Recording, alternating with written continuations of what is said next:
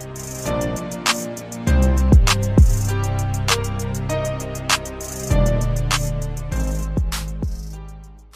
guys, welcome to another episode of the Spartan Spotlight.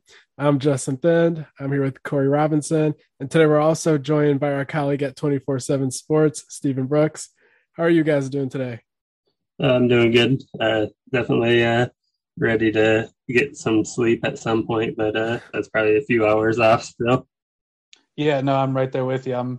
I'm fortunate. I guess we're all fortunate. Maybe unfortunate. I don't know that I could scrape enough brain power and brain matter together to hop on here with you guys. It's been a long day, but it's been exciting. As we'll talk about, it's been interesting. It's been eventful. So let's just get into it all. Yeah, for sure. I guess right now the first thing that everyone's thinking about, since it's the most recent occurrence, is the Keontae Goodwin commitment to Kentucky. It's one of those things where you kind of have your expectations adjusted for what's possible the more you get sucked into the recruitment, and then you're disappointed when it doesn't go your way. But if you take a step back, you're kind of appreciative of the overall results. But understandably, it's not a good feeling to come that close to a recruitment. And Keontae was genuinely torn here these past 24 hours or so. At no point was one school far ahead of another school. I do think yesterday morning Michigan State was feeling pretty good and Kentucky was not. But that being more than 24 hours before the announcement doesn't really mean anything. But in the last 24 hours, it was just tons of going back and forth, as our colleague Steve Wiltfong was also saying throughout last night and this morning. So one of those things where Michigan State gave it their best shot and they lost out. And they lost out to a staff that has prioritized Goodwin since 7th grade. He had some weight issues in 10th grade where he got above 400 pounds. Kentucky kind of stuck with him. They mentored him a little bit, and that kind of loyalty is a little hard to compete against. But Tucker, Cap, these guys, they did all they could. They got 2 visits out of Goodwin on his own dime, and then they hosted him for an official visit right before signing day this past weekend, and that's really all you can ask for. And I guess that's kind of the synopsis of how that all went. I'll turn the floor to you guys there. What are your thoughts on just seeing this unfold? Yeah, for me, that definitely came down to the last minute for the people that were watching the live show with Steve Wiltfong, where he was talking about the phone call with Mel Tucker. I had actually kind of been on another side of that phone call too, so I had heard that the call was a final push by Michigan State to try and get him to flip back over to them. But at the end of the day, they fell a little short. Keontae really, really was torn. I know he had mentioned to me like the outpouring of the fan base at Michigan State made a big impact, and then just his relationships with Mel Tucker and Chris Kapilovich was really good. But at the end of the day, he wanted to stick closer to home in his comfort zone a little bit. And like Justin mentioned, Kentucky's been there since 7th or 8th grade with him. They've been the school to beat for the vast majority of his recruitment, and they were able to hold on at the very last second. But I know Vince Marrow and a lot of the coaches over there got really uncomfortable in the process. Yeah, Stephen, what are your thoughts? Yeah, I mean, you guys were more plugged into sort of the minute by minute thing, and it really kind of was that at times these last 2 days. So I think we've covered it extensively. I think you guys did a great job throughout the process on our board and articles on the podcast, everything.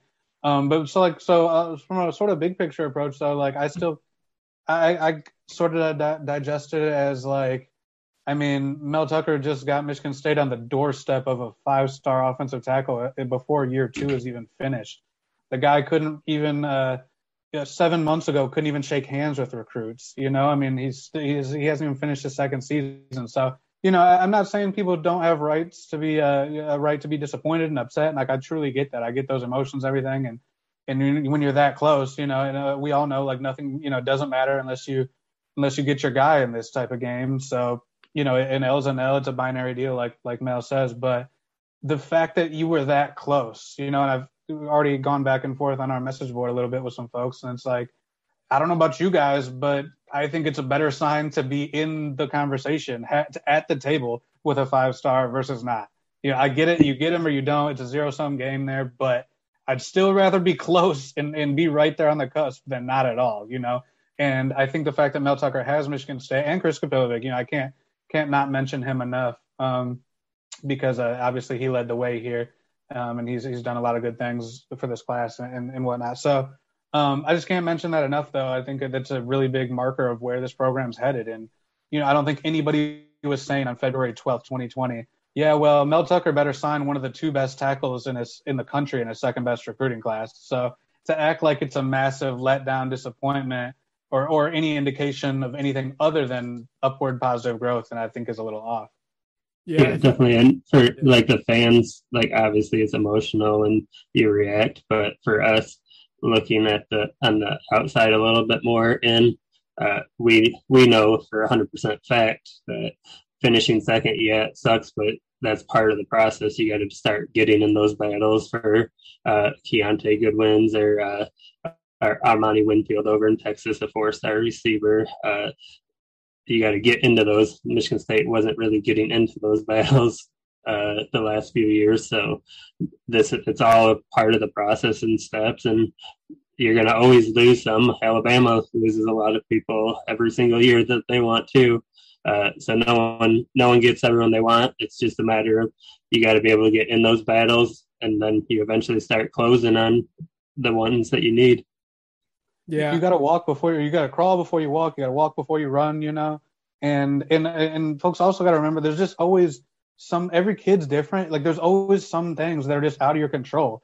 Like we know Goodwin wanted to sort of be closer to home. That was a factor. I don't know if it was the only factor or the most important, but it was a factor. Okay. And you can't pick Michigan State up and move it closer to him.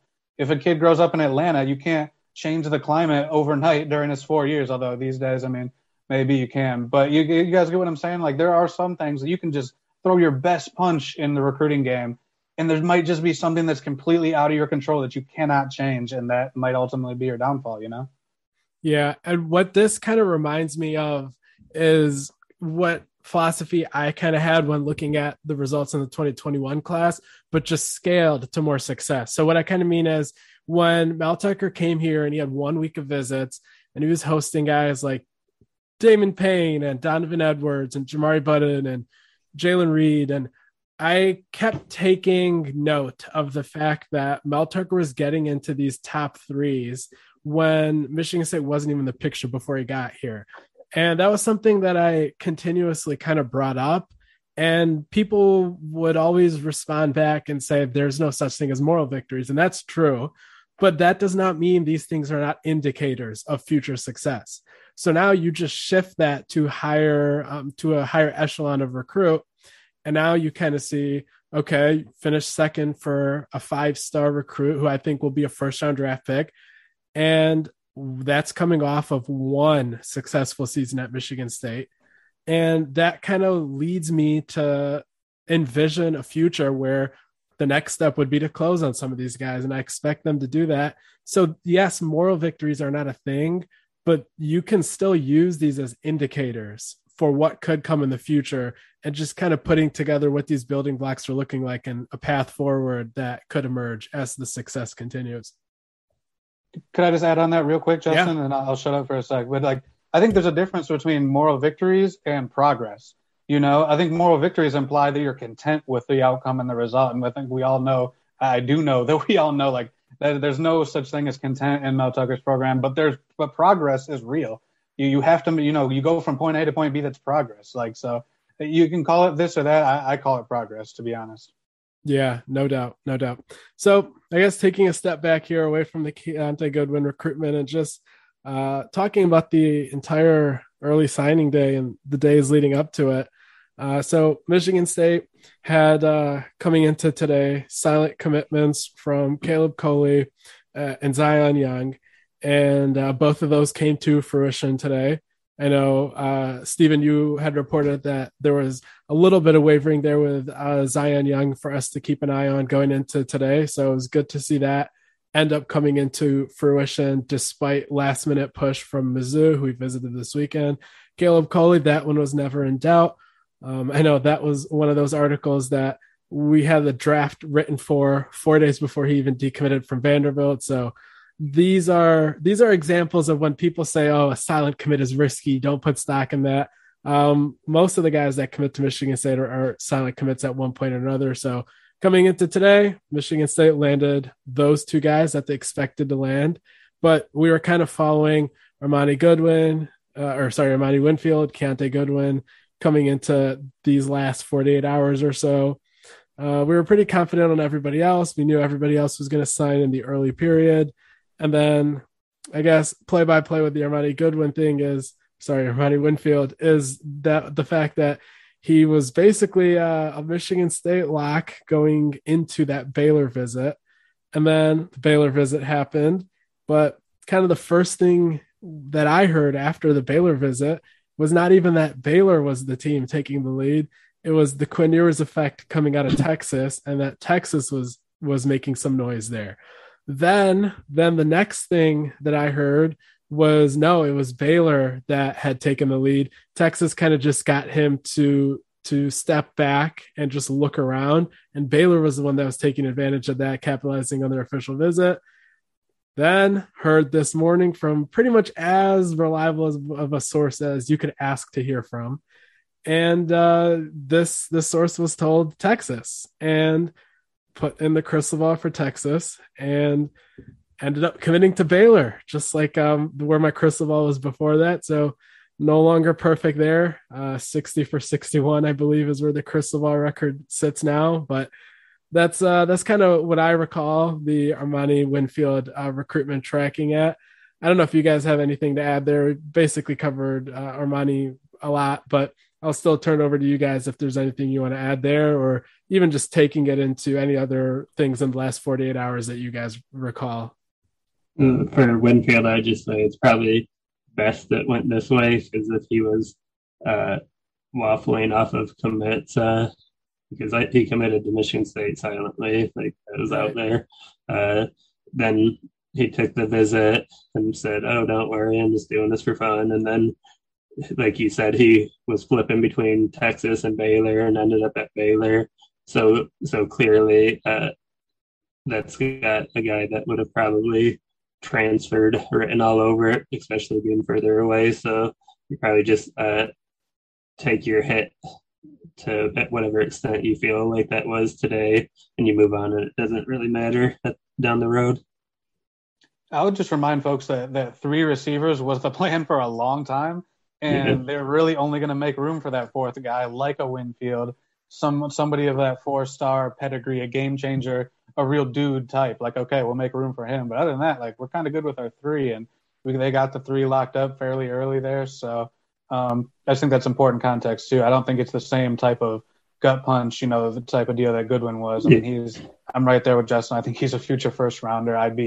If he's not a very, very, very good player who has a nice long pro career, then I'll probably be as wrong as I've ever been on that one, because I think he's legit. So Winfield, good player, no doubt. But again, it was more of a luxury deal. So it's not a make or break spot for this class. Yeah. Plus, what you kind of look at is the landscape of college football. And if you kind of have been tracking the portal this year and last year, you're oftentimes going to be able to find a wide receiver or running back in the portal much easier than you'll be able to find an offensive tackle, a defensive end, a pure cover corner. So obviously Winfield is a guy that you would love to have on your team. It's not one of those cases where afterwards we're sitting here saying, oh, he wasn't that good. He's a great player, but losing a wide receiver in the portal era just isn't as big of a deal as it typically would be. And proof of that is just look at who in the NFL, who's getting picked in the top 5 every year: edge rushers, offensive tackles, quarterback. So so Winfield would have been a great get. Staff really wanted him, but like you guys have echoed, it's not a make or break kind of thing. Whereas Goodwin, he kind of was. He's, like you just echoed, he's a guy that I cannot imagine not being successful. But any other recruitments, any other tidbits you guys want to talk about regarding the last 48 hours, and anything that you were looking out for, anything that stood out, anything notable, just anything you want to talk about heading into early signing day and then whatever today held? No, it's just pretty much monitoring the two guys we talked about and Zion Young, who they ended up getting, which that one got a little dicier. But I think pretty much it was those guys because you knew Coley and Malcolm Jones were all in and they weren't visiting anywhere else, talking to anyone else. So you didn't have to really worry too much about them. And then obviously, I think we all were kind of keeping our eye on Bogle, who had been committed to the staff since his official visit. I think he actually committed. Was it Saturday that he committed on his official before it was even over? I believe Steven? so. Yeah, I don't remember the exact day, but before he left campus, that was definitely the vibe that he was in. So. Yeah, so I mean, it's kind of those guys. Where the rest of them, we knew all of the commitments that were public already. We knew they were all solid. Nobody was wavering there. So it still was a real exciting signing day. Like I don't remember having this much going on and the excitement in the air and the Michigan State fan base, all of that. So even though there was only, I think, 3 or 4 guys that you're really in any kind of question or they weren't committed in the class, it felt like there was a lot of action going on in the last 48 hours for sure. Yeah, I think it's kind of remarkable that, it's such a highly ranked class, like especially relative to the last 5-6 years, and there's 6 4-stars, I think, 5 or 6, whatever it is. It's a really nice class, and there really wasn't, at least that we knew about, and I think between the 3 of us, we would have caught wind of most things. I don't know of any schools that were really even sniffing around, any of these commits. And half these guys, or more than half, were all committed before the dead period was over, or at least well before the season, I should say. So you got guys who had a long-standing commitment. Do things fade? Does time make your eyes wander? Or do new coaches creep in and nestle into your ear there? I don't really know of anybody sniffing around any of these guys where there was even threats. I don't know if he's going to come through. It was the committed guys, they're all in. And there was really no drama there. I thought maybe there was a chance we could find out some surprise name or two today. That really didn't happen. And yeah, like Corey said, Chris Bogle was just were they going to make it official or not, or what was the deal there? But I think that's commendable, though, to the staff and to the players, though, quite honestly. Again, you got a lot of guys who were committed for a long time, and you didn't hear much. If it was happening, they kept it very, very quiet, because you didn't hear much at almost nothing about MSU commits sniffing around or schools sniffing around them, trying to lure them out of their commitments. Yeah, and maybe a couple names you might have heard, it would get squashed so quick before it ever became a thing. I think that's another thing besides recruiting. For the staff, they're also very good at hearing the rumors going around town and the country, so that they can kind of jump ahead and get stuff and try and figure out where people's heads are at. So I think that might be part of it too, is not only are they don't stop recruiting their guys, they're still talking to them multiple times a week and just building the relationship and trust so that you don't see the guys kind of wandering like you saw at a lot of places today. There's a lot of really good players that flipped out of the blue to some weird spots. So give Michigan State credit that they were able to shut any distractions down with their guys, and they added they had 3 or 4 really good pieces if you count the portal ones in the last couple of days. So definitely huge sign going forward for them. Yeah, for sure. Plus, you kind of look at the guys that did have some threat around them possibly flipping. I know Quavian Carter took an official to Ole Miss months ago. Michigan State was out in front of all of those things, and they were making sure those guys were getting extra attention. They were making sure that their wavering was kind of being met with the proper amount of attention there. So the staff was very aware. They knew what was happening. They knew which guys they needed to focus on a lot down the stretch, which committed guys. And as a result of having that awareness and as a result of being proactive and keeping their ear to the ground, they're able to sign everyone that was committed coming into today. So a lot of success in terms of just the overall big picture. And then one stat that we tweeted out on the Spartan Tailgate account today was Michigan State ended up with five 24/7 Sports 4-stars, and that's more 4-star commits than Michigan State has gotten in the last, I want to say, 5 cycles combined. So definitely a huge, very successful recruiting day. And obviously the 0 for 2 on those 2 big name guys stings a bit, but you step back and look at the bigger picture there, then it kind of looks a little different than if you look at it in the scope of just what happened today. But yeah, and I think Bogle outweighs everybody not named Keontae Goodwin anyways. I think that was an absolute must-have for next year. That guy, I don't know if you guys have gotten a chance to watch his tape, but like that kid is an absolute athletic freak, and at the position that Michigan State needs as bad as any position on the whole football team. So I think adding him wipes out anything not named Keontae Goodwin to me. What about you, Steven?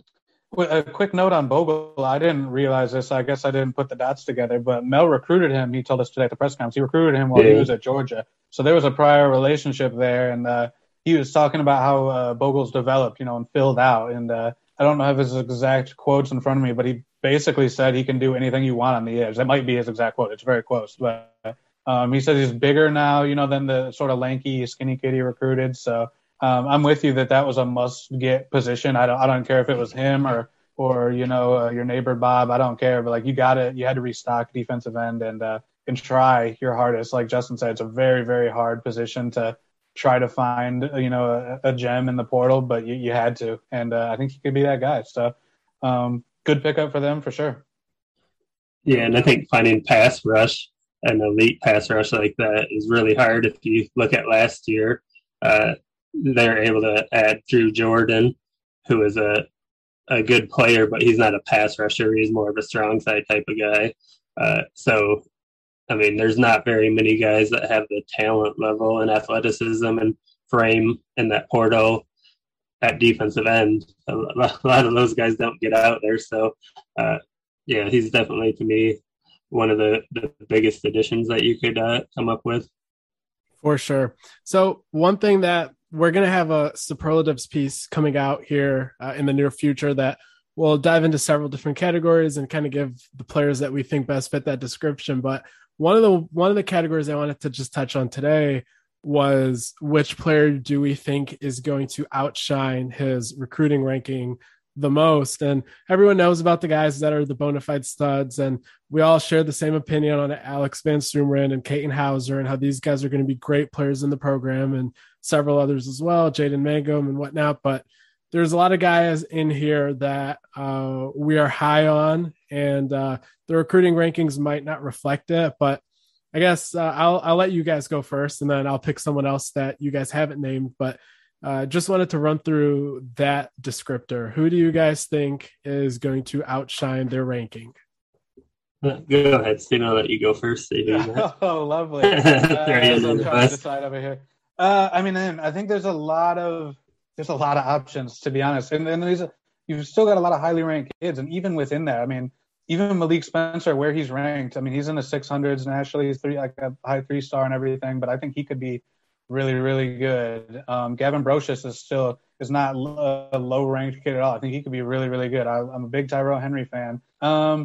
I will cheat a little bit. Hopefully I'm not taking your guys, but I'm going to cheat. I'm sorry. I'm going to go James Shaw and Michael Masunas. Masunas was going to be my first pick, but I keep coming back to Shaw too. I just really love I thought he had an excellent senior year and sort of, answered any of those questions you might have had just in terms of size, yes, but explosiveness, all the athleticism, all these things. I think he's a legitimately nice pickup, and a guy that can develop here and that can sort of fit the mold of some of those defensive ends we've seen over time. The other one, Michael Masunas, I think he could be a real nice gem. He reminds me a lot of those like early D'Antonio tight ends, like a Charlie Gant, like a Garrett Selleck, kind of like a throwback do-it-all guy where he is really rugged and physical, but he sneaks through. Now he's catching a ball on 3rd and 6, and that's his only catch of the day, but it's a huge one. Something like that. So I think he can impact right away as a blocker and just give him that physical presence. But I think there's more to his game that we'll see down the line as the years go by. So those are my two for now. I'll go with I like the guys that you mentioned up at the top, like Gavin Brocious and them, but I'll go further down the ranking list like you did. And for me, it's got to be I think probably easily it kind of jumped out at me. It was Braden Miller, the offensive tackle out of Colorado, where he's 6'7", 300 pounds, very good feet. His brother plays offensive tackle or offensive line for Stanford as a starter, so he's kind of got that in his genes and kind of further along prospect. I thought he always had the good feet and the athleticism, his hands well, but I think senior year he really jumped up with his strength and toughness and just plays a lot nastier now, where if you look at his video, he'll just like hit a guy and the poor defensive end like flies 5-6 yards in the air before he lands. So I think for me, Braden Miller, I think we have him way too low. He's 979 in the country and an 85 ranked 3-star. I think he's a kid that's got to be quite a bit higher than where he's at right now, and almost like I could have put him in the range of a 4-star status. Honestly, I think he's that good. So that would definitely be the one for me. Yeah, definitely agree with all the names you guys said as well. And I was kind of leaning towards going with Caleb Coley, but we've spent so much time talking about how good he is, and plus he's already the highest ranked 3-star, so that wouldn't be being that bold. But I've long maintained that Jack Nickel is a guy that's going to come in and start as a true freshman. Maybe not for the first game, but maybe by week 6, week 7. So this is a guy that he's ranked outside of the top 500. So he's not expected to, based on a star ranking, come in and start as a true freshman in the Big Ten. And I think that's something he'll eventually end up being able to do. And the reason I think that is because so Kevin Sinclair of the Notre Dame site used to watch every single Jack Nickel game, his junior and senior year, back when he was a Notre Dame commit. And he grinds tape like crazy. And he said early on, this is the best blocking tight end in his class. And then I started diving into that as well, saw some of the same things. And then his senior season started, and he became so much more than a blocking tight end as their offense started to throw the ball. And he's a guy that ended up taking seam routes 80 yards for touchdowns. He's a guy that's made one-hand catches on number one player in the nation, Travis Hunter, in the back corner of the end zone, a route runner. So he's a guy that I think that now that he has grown a little past just being a great blocker, he's a guy that should have a role on next year's team. And I think he could start by the middle of the season. I also think him early enrolling will give him a huge boost in that regard as well. So we have a couple minutes left. Is there anything else that we haven't touched on that you guys want to touch on? Yeah, just I guess for me, the thing would be is how many people or how successful they were in the state of Georgia, which Mel has made no secret like that was his top, maybe not his top priority. He won't say that out loud because of the in-state stuff, but it's probably his top priority out of the state. And for him to have the success that he had year 2 in the state of Georgia, I think that's what really sticks out to me. Yeah, absolutely. I mean, I've said it on other shows. I probably said it to you guys before, but I mean, I think it's safe to say Georgia is the new Ohio for this staff. You know, what Ohio was to Mark D'Antonio's tenure, I think Georgia is going to be to Mel Tucker's. And the early returns are really, really promising. And it's a place you definitely like to get a foothold. So to be getting this caliber of player and this volume of players out of there, both of those factors this early, I think is a great sign. And I would expect that to continue because Mel already has an established brand down there and some brand recognition, his own self. So I think that'll continue in a big way. Yep. Now you get the bowl game to sell it even more. And what they ended up with 7 guys from Georgia in the class, if I recall correctly, right? Yeah, so, something like that. So, and those were all 7 guys that they wanted. I thought in the press conference is interesting that Mel said that the newest commit, Malcolm Jones, was the hardest hitter he's seen in the last 4 or 5 cycles, which, I mean, that's pretty insane. That's like a huge statement that probably got glossed over. And the other shocking thing there was that he's going to start him off at corner.